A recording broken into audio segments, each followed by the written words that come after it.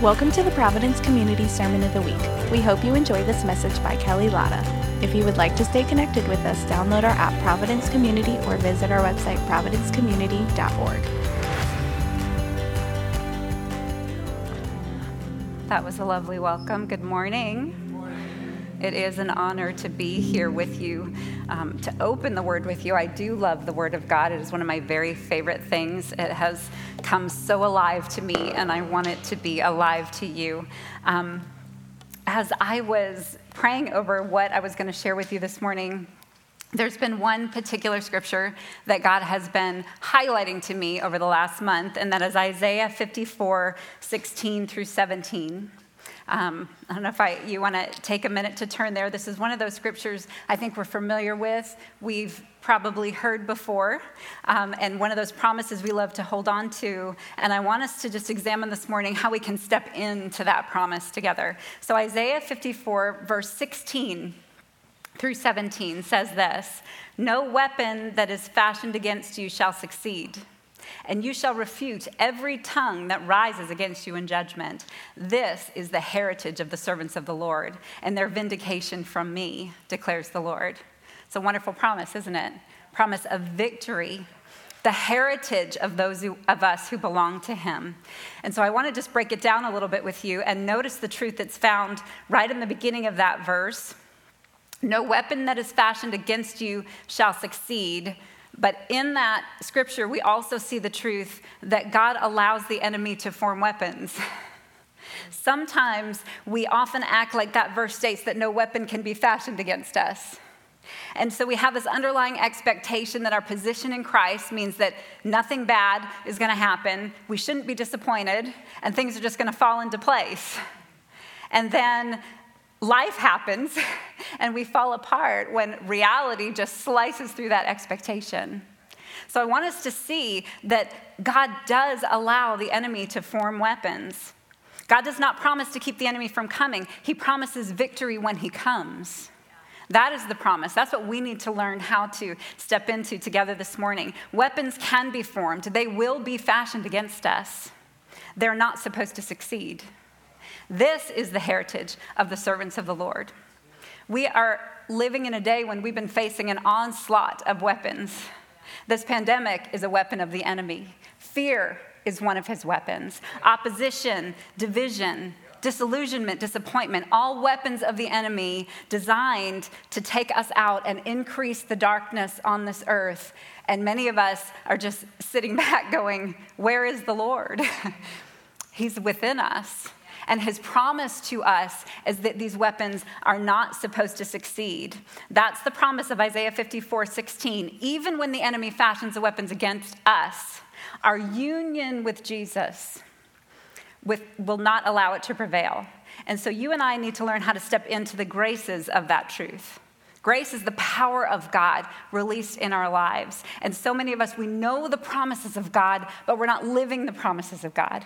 We're not living out the truth of that reality. And so we live in this perpetual disappointment and inside doubting, where are you, Lord? So we need to bring those things together. How do we access the power behind the promise? And that's what I want to talk to you about this morning. So Jesus' life shows us how. If you want to turn with me to Matthew chapter 2, familiar passages to many of us. The first two chapters of Matthew recount Jesus' birth and his early childhood.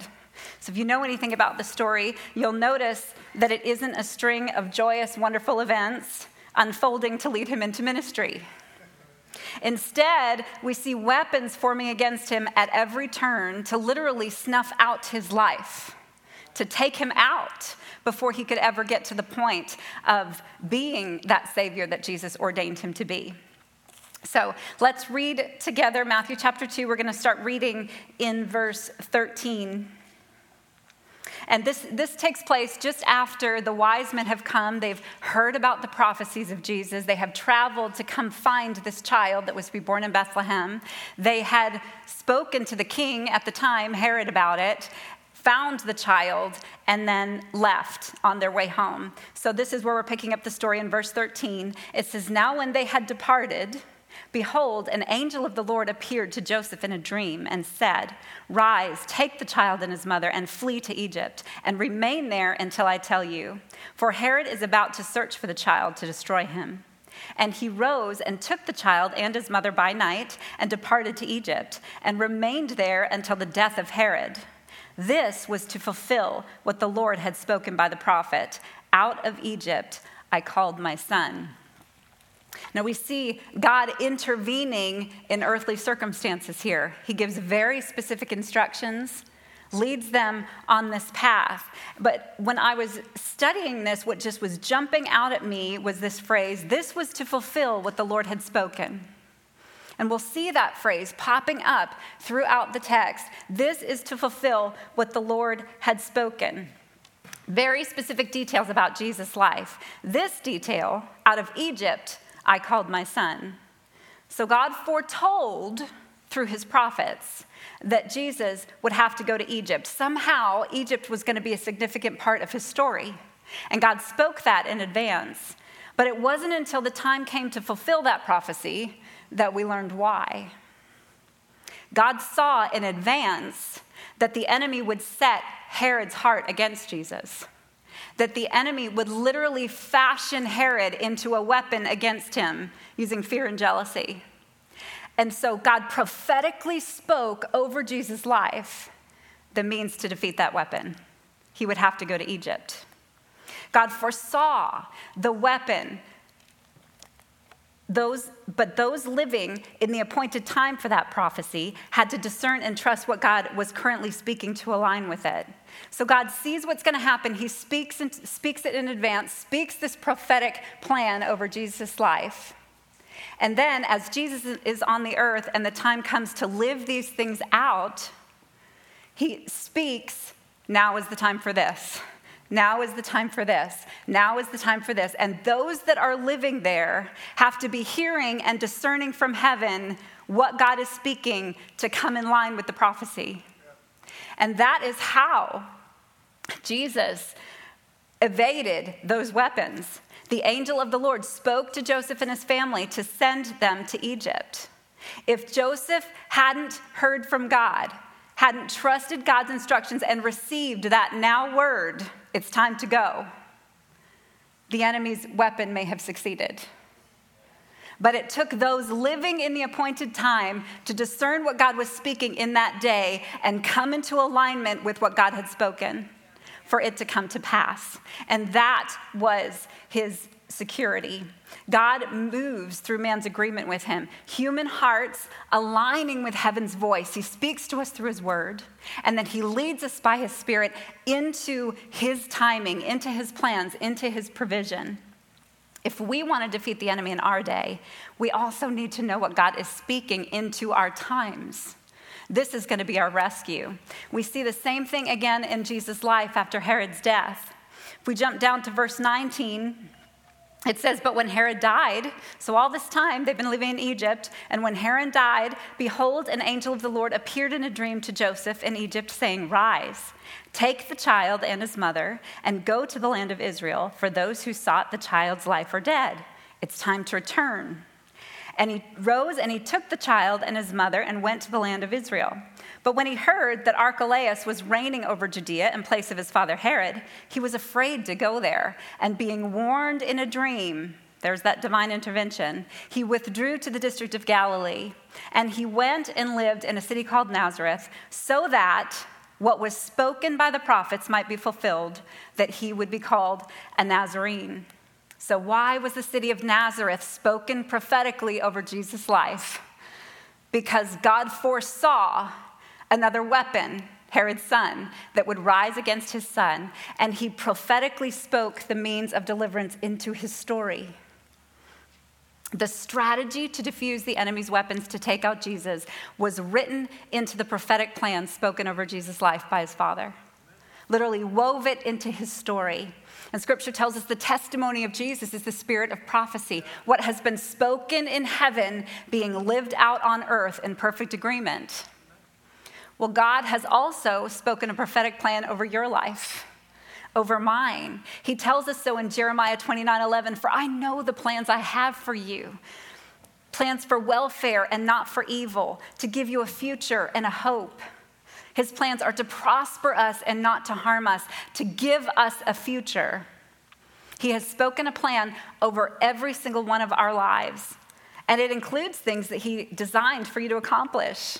Ephesians 2:10 tells us that we are his workmanship created in Christ for good works, which God prepared in advance that we should walk in them. Very clearly, he has written a prophetic plan over each one of our lives, and he is wanting to lead us into that plan. And that plan that he has spoken over your life also includes the strategy to defeat the enemy who is trying to take you out. So if we are wanting to live the life of victory on this earth, the means for that is coming into alignment with what God has spoken, discerning that plan and following Christ into that. I want you to notice that the enemy didn't wait until Jesus became a threat to take him out. He tried to take Jesus' life before the Word made flesh could utter a word. He so feared who he would become that he violently pursued a toddler. He is also terrified of who you'll become if you actually fulfill the plan that God has for your life. Because he knows that written into the plan that God has spoken over each one of our lives is the strategy to defeat him. And it terrifies him. It terrifies him. So he pursues us at every turn trying to take us out. And he does not wait until we become a threat either. He doesn't. The pain of your past was strategically formed by the enemy to keep you from living out God's plans, to prosper you and defeat him. He comes against us for that purpose. But the beauty of the cross is that anything the enemy took from you can be restored. Any wound can be healed, every single wound. And it is never too late to let Christ redeem your pain and stop those weapons from succeeding further. They may have come against, they may have been pressing you down, taking you out, but at every moment, Jesus says, today is the day of your salvation. Come to me, and I will lead you on your path to victory. But it's going to be found in discerning what God is speaking over your life and stepping into alignment with that word. And he is a good God. That plan is to prosper you. So we need to understand that intimacy with Jesus is our protection. It is our only safe place. If we want to keep the enemy's weapons from succeeding in our lives, we've got to get close. Jesus' invitation into every promise of God is literally, follow me. Follow me. Come close. He said, my sheep hear my voice. I know them and they follow me. That's intimacy. That's not distance. That's not sitting in church on a Sunday morning, hearing a message and being encouraged once a week. That's coming near and letting God speak to our hearts. Another beautiful promise is found in Psalm 91:1. That whole chapter is about victory over the enemy. But Psalm 91:1 says, he who dwells in the shelter of the Most High will abide in the shadow of the Almighty. This promise of protection includes a picture of intimacy, abiding near enough, dwelling near enough, that the shadow of God is literally cast over us. We are walking with him in that shadow. Not apart, not over here, not doing my own thing, but where God is, that's where I am. Going right where he goes. And that's where we come under his shelter. That's where we are protected. That's when the enemy's weapons get diffused in our life, when we are close to him. That's where our safety is found. See, we tend to think that because we carry his presence, his promises will just automatically unfold. And often we'll make our plans. Well, this sounds good. I think I'd like to do this. And then we expect God to bless it over here. You know, like I'm going to set the path and then expect God to shine his light on it. Let the favor come. That's not how it works. God says, my word, what I am declaring over your life, that's going to be the lamp to your feet and a light to your path. You allow me to speak and to lead you, and then you step into that light and my favor will be upon you. And my presence will be with you. The power of that presence will get unlocked. Faith comes from hearing, and hearing through the word of Christ. What is Jesus, the word, speaking to you, to your heart? We activate the power of his presence when we come into agreement with his word.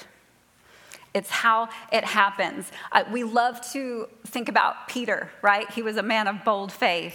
He was the only one of those disciples that jumped out of that boat and had that miracle of walking on water. And so we like to think, I want to live bold like Peter and come up with all these plans and expect God to guess it, but to bless it. But what we often miss is that Peter, before he ever took one step out of that boat, he looked to Jesus and he said, Lord, if it is you, tell me, and I will come, and I will get out of the boat. He asks his permission. He says, God, is this your will for me to do this? And Jesus declares one word, come. And the power is released with the declaration of the word that carries Peter on top of the water. God's word carries his power. He says, let there be, and there is. So it is when we come into alignment with the word of God. He is the word, and power flows through the word to us.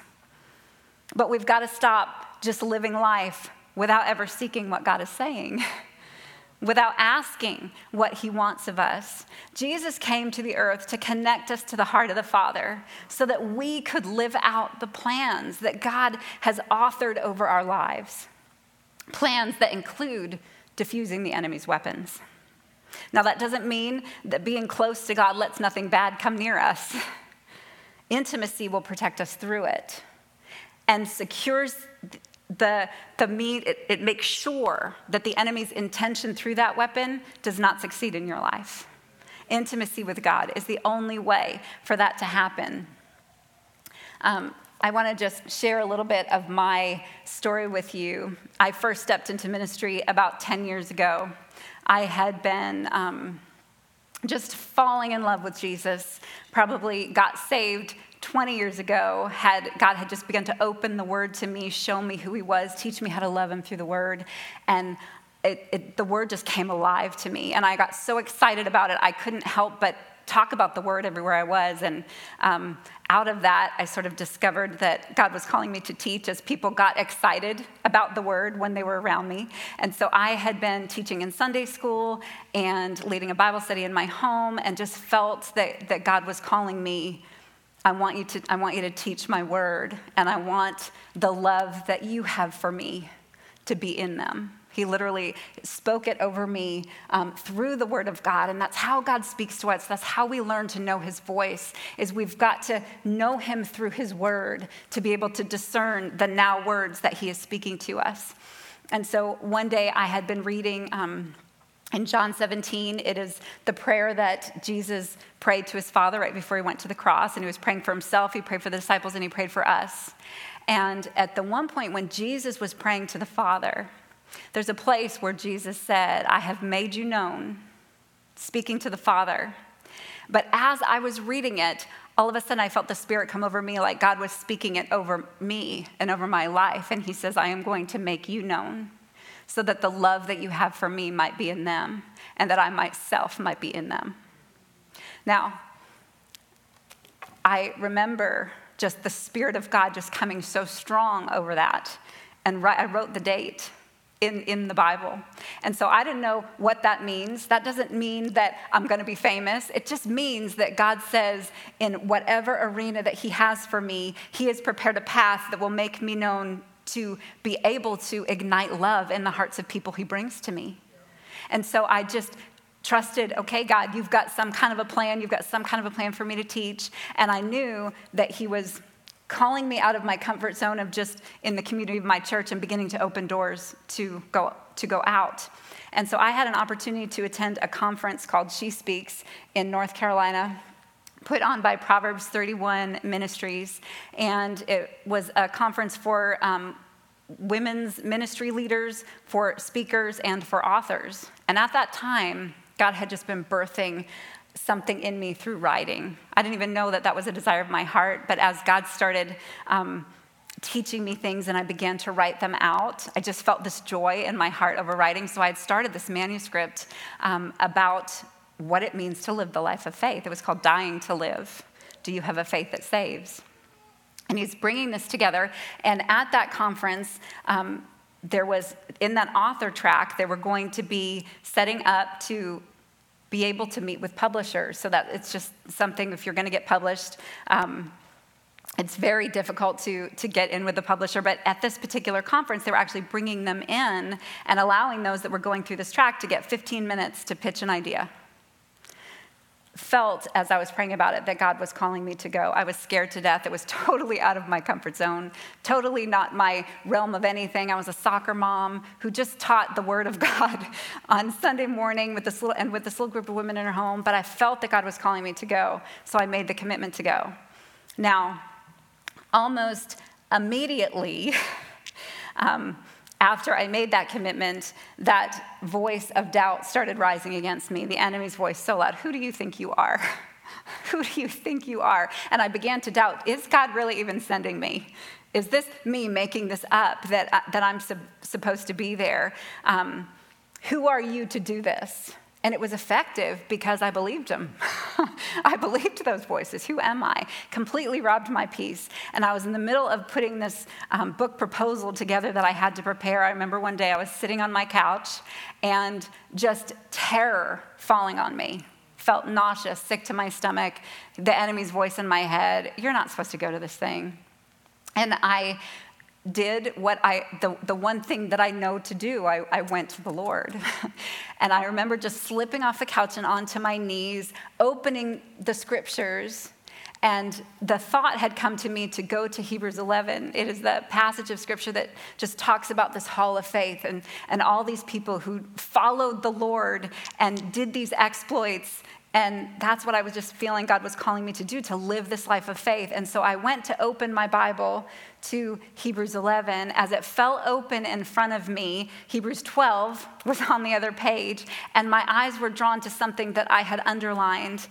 And so I went to it, and it was Hebrews 12:25, which said, "See to it that you do not refuse him who speaks." Felt the presence of God come over me. God confirming, I did send you here. Don't listen to the voice of the enemy. You are going. And so I just resolved in my heart. God had led me. He was confirming, and I was to go. So I went, and God's favor was all over that visit. I got appointments with the 2 publishers that I had asked for. Now, they tell you, I had to prepare, it was like 40-some pages long, this thing to give to them. And they had said, now you're never going to get a book deal sitting there. Your only goal of this 15-minute meeting is just for them to even be interested. And bring the copy of the proposal, but don't expect that they're going to take it with them, because no publisher wants to go home on the airplane with stacks this high. So have it with you. But if they take it, they'll, just want to email. So, okay. So I'm scared to death. I'm nauseous the whole weekend. I go to my 2 appointments, and the first one was very excited about it. Once they started asking me about my platform and realized I didn't even have a website, I was just getting ready to launch it, I could see the light go out of the publisher's eyes. But she was interested in the material. And she asked me, would you email this to me? I would like to send it to you, and we're going to follow this to see what happens with it. I thought, this is crazy that they even wanted it. It was a victory. The next one I go to, she actually says, can I take this, the hard copy? It's like, you're kidding me. So anyway, it was just this moment. I felt the favor of God. He had sent me there. He moved the whole time. And before I went, I had received an email from the conference. There were 600 women attending this conference. And they had said, our team is praying over each one of you by name. And I want you to visit our prayer room during the time that you're there at some point. And we have posted names of God all around the room. And we have prayed over your name and placed your name over where we felt God leading us, where he wanted to reveal himself to you by that name. So I hadn't had a chance yet to go to the prayer room after my second appointment, where I was just astounded that they took the book proposal. I go into the room and I see these names of God, and the first one I see over here on the left was I am. And I remember knowing that's where I'm going to find my name, because that's what I was experiencing of God. That God's plan for my life had nothing to do with me or my lack of education in this area, or lack of experience, but it had everything to do with who he is, and this is what he was showing me. And I walk up there and I find my name there at I Am, and I just fell to my knees. It just happened to be a time everyone else was in a session, and I had the room to myself, and I just wept with God and worshiped him. So I come home from that conference, and I knew, this was a long shot by every stretch of the imagination. It was not an expectation, but also there's in the back of your mind this hope. This is the kind of thing God does, right? He takes someone that's obscure and he does something. And so a couple of months go by, which takes a long time for these things to process.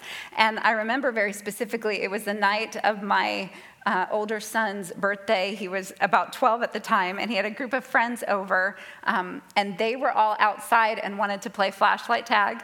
I remember it specifically because Austin had come in and said, hey, can you guys turn out all the lights in the house? It's making too much light outside coming through the windows. It was at night, and so we had turned off the lights so the guys could successfully play flashlight tag. So we're sitting there in the living room with no light on, just the light of the TV, and I had my computer on my lap, and I see this email come in from one of the publishers, and of course it said, we regret to inform you that we will not be publishing this at this time. Thank you so much for submitting it to us. And it was one of those moments I knew that was quite probable that was what it was going to be, but there was this something in my heart that was that hope. I'm talking about let's do great exploits for God. Let's live this life of faith and see God show up. And I knew that all the ladies in my Sunday school class had been waiting and wondering, have you heard back? Have you heard back? And so it was just sort of like this moment of a kick in my gut. So the next morning I wake up and that's nighttime is the enemy's playground. And so I was waking up in the morning just feeling shaken. Again, the doubt is coming. God doesn't really have any plan for you. Look, rejected again. And rejection is a part of my past and history that God has had to heal me from. And so I got up early, I took my Bible, I went outside to my favorite place to meet with the Lord on my covered porch, and it happened to be a morning where it was storming.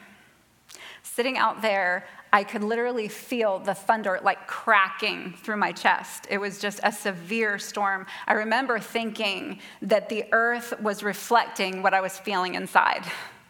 Just shaken, that rattling. And so I'm sitting there with the Lord, just feeling that confusion coming. And I had been reading recently at that time about Elijah when he was in that place wanting to hear from the Lord, and there was an earthquake, but he was not in the earthquake, and there was a fire, but he was not in the fire. There was a wind, he was not in the wind, but there was a still small voice. And I remember just closing my eyes, holding my Bible, and just crying out to Jesus, I need to hear your whisper. And almost immediately, 3 words just invaded my thoughts and my heart. And I heard, I love you. And I was so surprised because God had not really ever spoken to me that way before. He led me through his word, but I had just not really heard him speaking to me in that way. And I remember questioning, God, is that you? And he repeated it. I love you, just invading everything. And I just began to weep because there I was, this nobody from Hanover, Pennsylvania, and God was speaking his love into my heart and into my brokenness and refuting the judgments of the enemy. Taking that moment, just 3 words. And as he spoke that word into my heart, peace just settled on me, manifesting his presence. I knew he was there. I knew that I was his. Now, the enemy had been using weapons against me, discouragement, insufficiency, trying to take me out, making me question God. Now, he can do that when we make assumptions about what God is doing. And I think this can be dangerous ground for all of us. One of our enemy's greatest weapons is getting us to assume things of God that he never said. God had told me to go to the conference. He never told me what the outcome would be. He never told me. We can assume. Sometimes we take hold of a promise in God's word and assume that God intends to apply that promise right now in this moment. But it's not the time. We'll assume outcomes and we'll get discouraged when they don't come through. Or sometimes he'll reveal the outcome and we'll assume the means to get there. And that's where we get into trouble because we're listening to voices that are not God's and making assumptions about things that he didn't say. And so that morning, when the enemy was bringing doubt and discouragement, trying to convince me I was crazy, that God couldn't possibly have a plan for my life, one word from Jesus diffused that weapon. One word, ushering me into the shelter of the Most High. And immediately I knew God was saying, I am here and I am holding you. And my plans for you have not changed. Your view of them has. It was not that he had intended something and didn't come through. He had never intended it. He had another reason for me going there. The favor that carried me through that conference was still on me. But that wasn't God's plan for that time. And the truth is, I couldn't have endured being thrust into any kind of spotlight then. I may not now. And God knew that. He knew that. But he was showing me the word that I'm putting in your heart, the message that I'm putting in your heart is a message that's going to resonate. Look at how these publishers are responding to it. It is needed in this day. And he was using that to show me that and lead me into that time. And I could have wavered if I had let the voice of the enemy drown out the still small voice. Just, I love you. I love you. That's our God.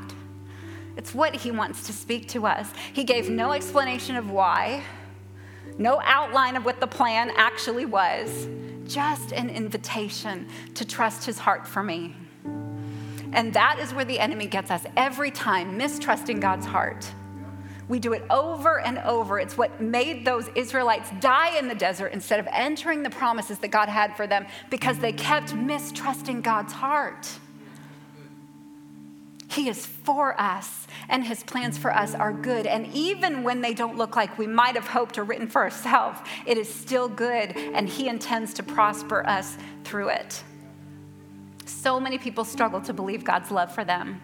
I've heard it over and over again. People say, oh, God is love, and they can say God loves you, but they cannot receive the truth, God loves me. God loves me. How many of you struggle with that truth, to really believe in your heart that God loves you? I had a choice that morning to either receive that truth or reject it. So often we choose poorly. We choose to believe the lie of the enemy over God's love.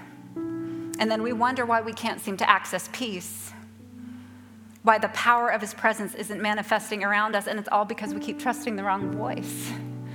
Not the one that God is speaking, but the one the enemy is speaking. We need to know what God is speaking into our circumstances. And that day, what I needed to know was that I was loved. And God had not abandoned me. And he is willing and longing to speak it into our hearts if we will open our ears to hear. He is speaking all the time, looking. It says his eyes are ranging to and fro throughout the earth to find those whose heart is longing for him and is perfect toward him. He is wanting to impart strength, he says. He's just looking for someone that is willing to receive it from him. If we reject the truth that God loves us, we also reject the power of every promise that flows through that love.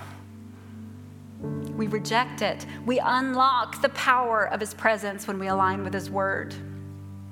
We keep thinking it's all about carrying the power of his presence, and that's a part of it. That's the Holy Spirit, but Jesus is the word, and it is the alignment of the word and the spirit that manifests the fullness of God. It is what we need. We need both. We unlock the power of his presence, aligning with the word. Samuel's life illustrates this so clearly. As a young boy, he literally lived in the presence of God, sleeping by the ark and serving in the temple, dwelling there in the presence, but not experiencing the power. And 1 Samuel 3:7 tells us why. Samuel did not yet know the Lord The word of the Lord had not yet been revealed to him. He hadn't yet had a personal revelation, and then God spoke. God spoke to him, and he heard it, and he responded. And when the word and the presence came into agreement in Samuel's life, he walked in anointing. That's what we need. The word and the presence uniting in us. And then God perpetually began to reveal himself through Samuel. 1 Samuel 3:19 says, Samuel grew, and the Lord was with him, and let none of his words fall to the ground. And all Israel, from Dan to Beersheba, knew that Samuel was established as a prophet of the Lord. And the Lord appeared again at Shiloh. For the Lord revealed himself to Samuel at Shiloh by the word of the Lord. God's presence had been there all along. The ark was there. He dwelt there. But the people were not experiencing the power of God because there was no one seeking revelation from God, no one hearing and responding to the word. In fact, they had been ignoring what God spoke, and so God stopped speaking. The beginning of Samuel's story, it says in verse 1 that the word of the Lord was rare in those days. People were not seeking him. They were not trying to hear what it is that he was saying, and so the power had departed from that place until the heart of a child dedicated to serving God opened himself to receive what God was speaking in that day. And now the living word is coming forth through Samuel, and the presence of God begins to manifest in that place. Heaven's voice reaching into earth, engaging with Samuel's heart. And God begins to reveal himself in their midst through just one. Through just one. What if every child of God would learn to unite with him in that intimacy and open their heart to become a vessel that heaven is reaching through to manifest divine power on this broken earth in these dark days?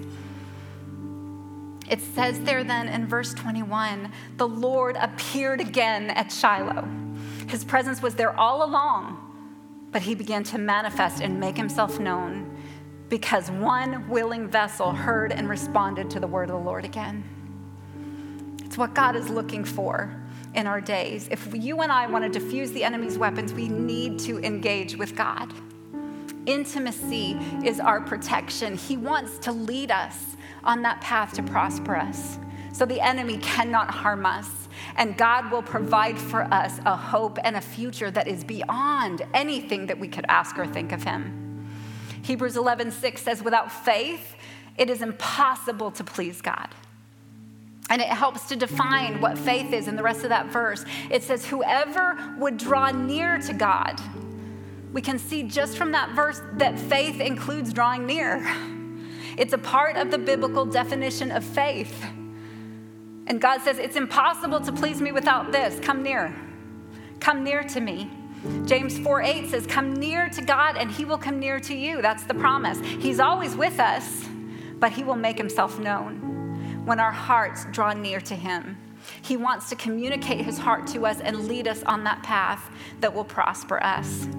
And then the rest of that verse says, whoever would draw near to God must believe that he exists and that he rewards those who seek him. Reward comes through seeking him, not serving him.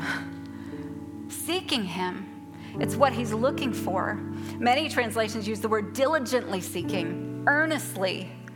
We're not just going to stumble by accident into the plan that God wrote in heaven over our lives. He says, seek me, I will make myself found, I will show it to you. But you must come, and then I will draw near to you. That morning on my porch, I carried God's presence within me the whole time. But I wasn't experiencing the power of his presence. I was crushed under fear, anxiety. God's presence manifested to me as I sought his word. Not just the words of a text or law to follow, but the Rhema word, the utterance from heaven that would take what I knew of the scriptures and make it alive and what I needed to receive right then in that moment. And as I received it, that word spoke right into the root of what had left me shaken. And I experienced the power of his presence. Peace fell on me, clarity, joy. Joy. Even in the midst of disappointment and rejection, joy. Because God was there with me and the enemy fled. his presence. The enemy has been forging weapons against me my whole life.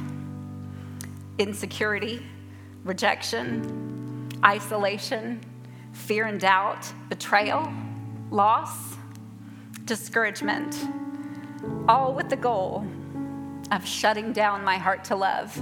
That's what the enemy's goal is. With all our woundings, all our pain, everything that he's coming after, he is trying to shut down love, because love is who God is, and it is love that establishes victory. Amen. So he has done all of this repeatedly over and over in my life, trying to shut that down. He has not succeeded.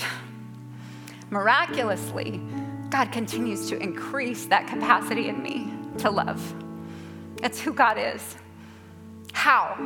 Why hasn't the enemy prospered against me? How am I still here? Because just as Paul wrote in 2 Timothy 1:12, I know whom I have believed. I know whom I have believed, and I am convinced that he is able to guard what I have entrusted to him until that day.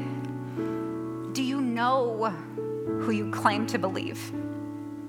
Is he leading you? Is your life a reflection of God highlighting this word and leading us on the path, leading you on the path to prosper you? It is never too late to redeem what the enemy has taken from you. He has a plan for you, written over your life, and woven into that plan is the means to defeat your enemy, the means to diffuse every single weapon that the enemy will rise against you. And you will only find it as you seek the heart of God and allow the word of the Lord to be the lamp to your feet, a light to your path, and the power of the Spirit manifesting in your life. You know, the word of God is the sword of the Spirit. When we align with the word of God, we put that sword in the Spirit's hand, and the power gets released against that enemy. He's waiting for us to do it. Will you let him do it for you? Would you pray with me? Father God, Lord, I thank you, first and foremost, for your love. I thank you that you are a God of such kindness and sweetness and gentleness and tenderness, and there are so many people that don't know you that way. I'm so thankful that I do, God. I'm so thankful for you pursuing me through my distance and inviting me to come close, and even the work of your Spirit to equip me to respond. And God, I just pray now over every person in this place. I pray over every person that might be hearing the sound of my voice online. God, I pray for an awakening. God, whatever lie might be keeping hearts from receiving the truth that you love them dearly and desperately, would you just slice through it right now, Father? In the name of Jesus, I thank you that Jesus allowed us to enter into your love and come close to you. And in that love, we become something we could never be without you. God, we're just tired of allowing the enemy's weapons to succeed, our woundedness to keep us pressed down and to cause us to operate in fear. Lord, we choose today to receive from you what you have for us, God. Would you usher us into the power of your love? Awaken us to the truth of it. God, I just pray for an outpouring of faith over every person here, Father, that you would give them by your Spirit a gift of faith to believe you for more today, to take a step forward and advance into what it is that you have. And God, I thank you that I can stand here boldly and declare that your plans for me are far better than anything I could have asked or imagined for myself, God. And we've only just begun, haven't we? Thank you, Father. Thank you for your love, your kindness, for your word, that you have not left us alone. You have given us everything we need for life and for godliness through our knowledge of you. Increase that knowledge, Lord. We ask. Thank you, Father. In Jesus' name I pray. Amen. Thank you for listening to the Sermon of the Week. We hope you've been blessed by this message. If you'd like to partner with us, you have the opportunity to give online at providencecommunity.org.